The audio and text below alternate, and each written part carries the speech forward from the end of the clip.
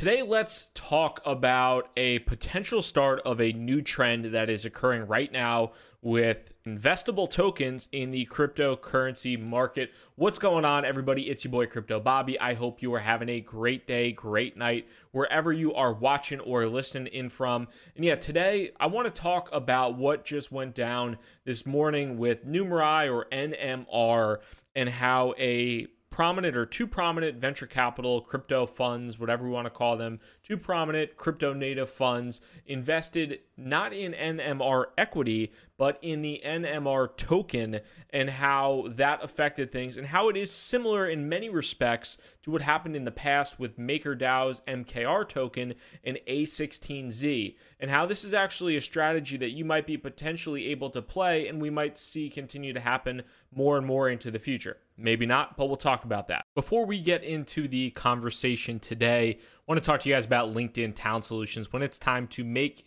the right hire for your small business, naturally, you want to find the best person for the job, right? Odds are that person is on LinkedIn. LinkedIn Jobs makes it easy to get matched with qualified candidates who make the most sense for your role. And LinkedIn Jobs uses knowledge of both hard skills and soft skills to match you with the people who fit your role the best. People come to LinkedIn every single day to learn and advance their careers, and LinkedIn understands what they're interested in, what they're looking for, which means when you use LinkedIn Jobs to hire somebody, your matches are based on much, much more than their resume. And LinkedIn Jobs will match folks on skills, backgrounds, but also interests, activities, passions. And that is why customers are currently rating LinkedIn Jobs #1 in delivering quality hires. Trust me, I know. Before I got into crypto, I used to work at LinkedIn. And if you go to post a job today, go to linkedin.com/Bobby to post your job and get $50 off your first job post. Again, that's linkedin.com/BOBBY. Terms and conditions apply. All right, let's get into today's episode. So in case you've never heard of Numerai before, they've been around for a while. They are a crypto project with the NMR token, and they work in hedge fund and prediction markets and the data associated with hedge funds and financial predictions.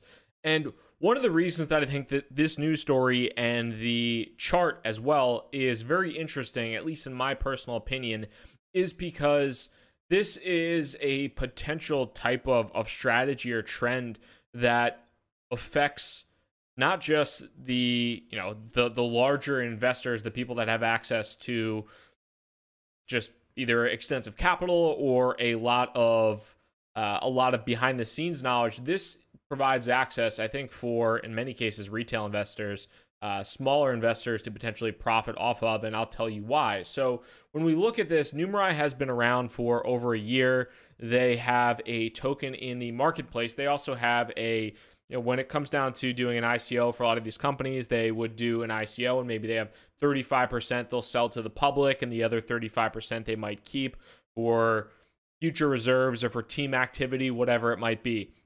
In many respects, these companies that have done those types of token sales have a large amount of tokens in their treasury, but when it comes down to it, they're never going to sell those, or hopefully they're not going to sell those. Most of them are not selling those tokens directly onto the marketplace because they're going to crash the price of their token because there's not enough demand.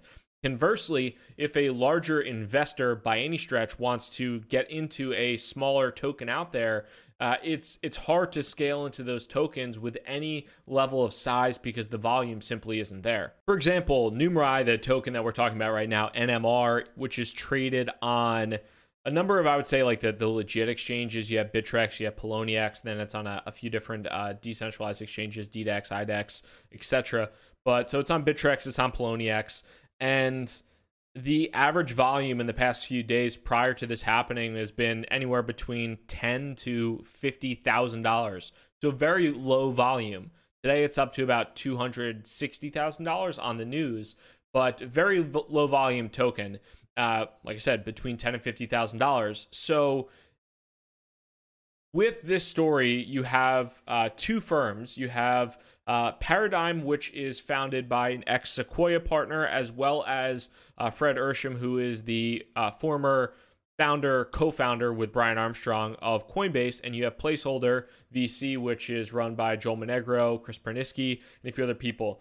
essentially both Paradigm and Placeholder looked at the tokens and looked at what was happening with Numerai. They have an upcoming product release that's happening, and rather than buying equity, which is something that is not available to most people, obviously it would be available potentially to Paradigm or to Placeholder if they really wanted to. I'm sure there'd be a way for them to get equity, but they, instead of trying to buy equity or trying to buy something that was inaccessible, they went and they purchased $11 million worth of tokens directly from the team. And again, the reason the volume is important here is because if Paradigm or Placeholder wanted to purchase $11 million worth of NMR tokens, that would have taken forever with the level of volume and the depth of the market book. If we look here, I mean, there's anything from $17,000 worth of daily volume to $7,000 to $53,000. They never would have been able to purchase $11 million worth. And because that happened, you see the price of NMR up today about 14%. It's been up, at least against the USD, it's up 15% against Bitcoin, 16% against Ethereum. But why is this interesting? Why is this helping? So the money that they are providing, both Placeholder and Paradigm, according to the Numerai team, it's going to help them to hire engineers. They're in the process of, they already have a platform, but they're in the process of launching a more decentralized version of said platform. And the way that Placeholder looks at it, Joel Monegro, one of the partners there, says, the way we think about our investing in decentralized crypto networks is underwriting and capitalizing the network as more people, in this case, come to buy and sell data from each other. The role of big financial investors like ourselves will actually diminish over time. Then we can gradually begin to exit our position as the network becomes self-sustaining. So kind of in the beginning, they're adding fuel to the fire. The fire gets large. They, at some point in time, are able to slowly exit out of their position as the fire kind of grows and grows and grows. And they're able to kind of hopefully exit their position without bringing the whole thing down. So why does this matter to you? Why does this matter to me? Well, number one, for a lot of us, we're never going to have access to seed investments. You're never going to have access to legit venture capital deals.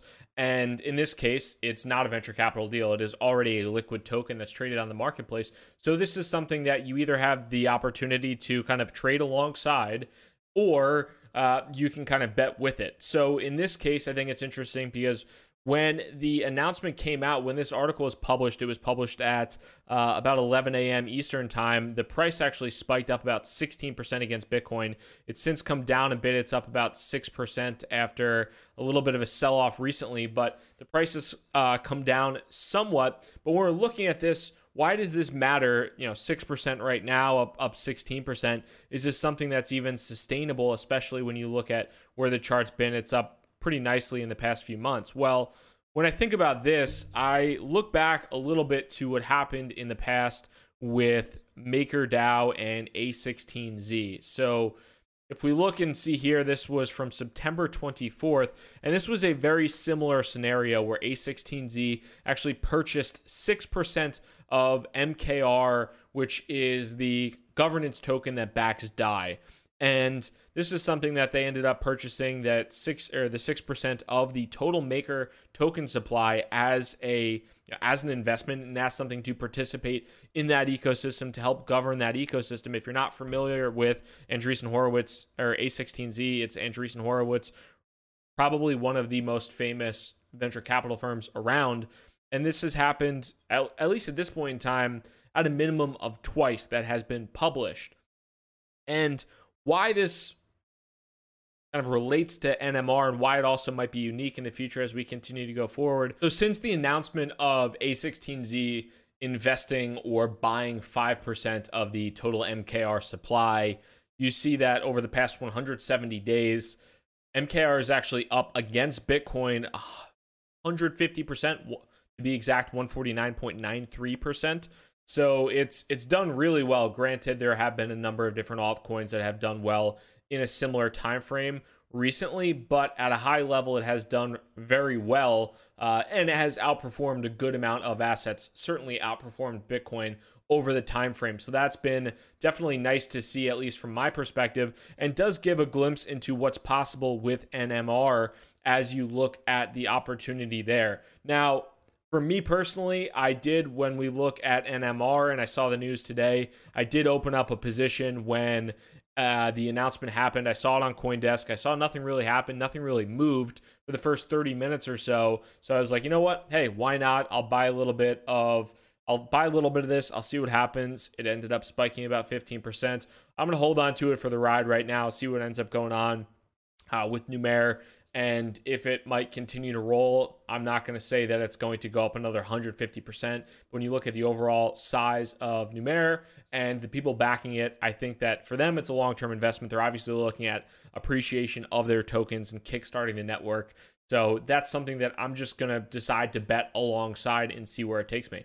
Now, this is something I think that we might continue to see happen with these crypto funds that are interested in, because for a lot of these, the ICO market, it's not totally dead, but there aren't as many opportunities anymore. And this is almost, in some respects, like a Series B round. If we're comparing it to venture capital, you had the ICO somewhat being like the Series A. And now it's like a secondary offering of these tokens. And it's at the point where you have these projects that maybe were worth whatever, 500, 100, $1 billion. And now we're coming back down to realistic valuations and realistic offerings, or even below market value. And some of these VC firms are looking to buy up some of those tokens, or some of the very high quality ones, especially some of the smaller cap tokens that I think might have a possible appreciation opportunity. And I do think we might continue to see this happen on a consistent basis, especially with what happened with MKR, potentially what might happen with Numeric. Something I'm keeping an eye on as a potential profit opportunity to kind of piggyback alongside some of these firms. It's not often where, I think Spencer Noon had a good point.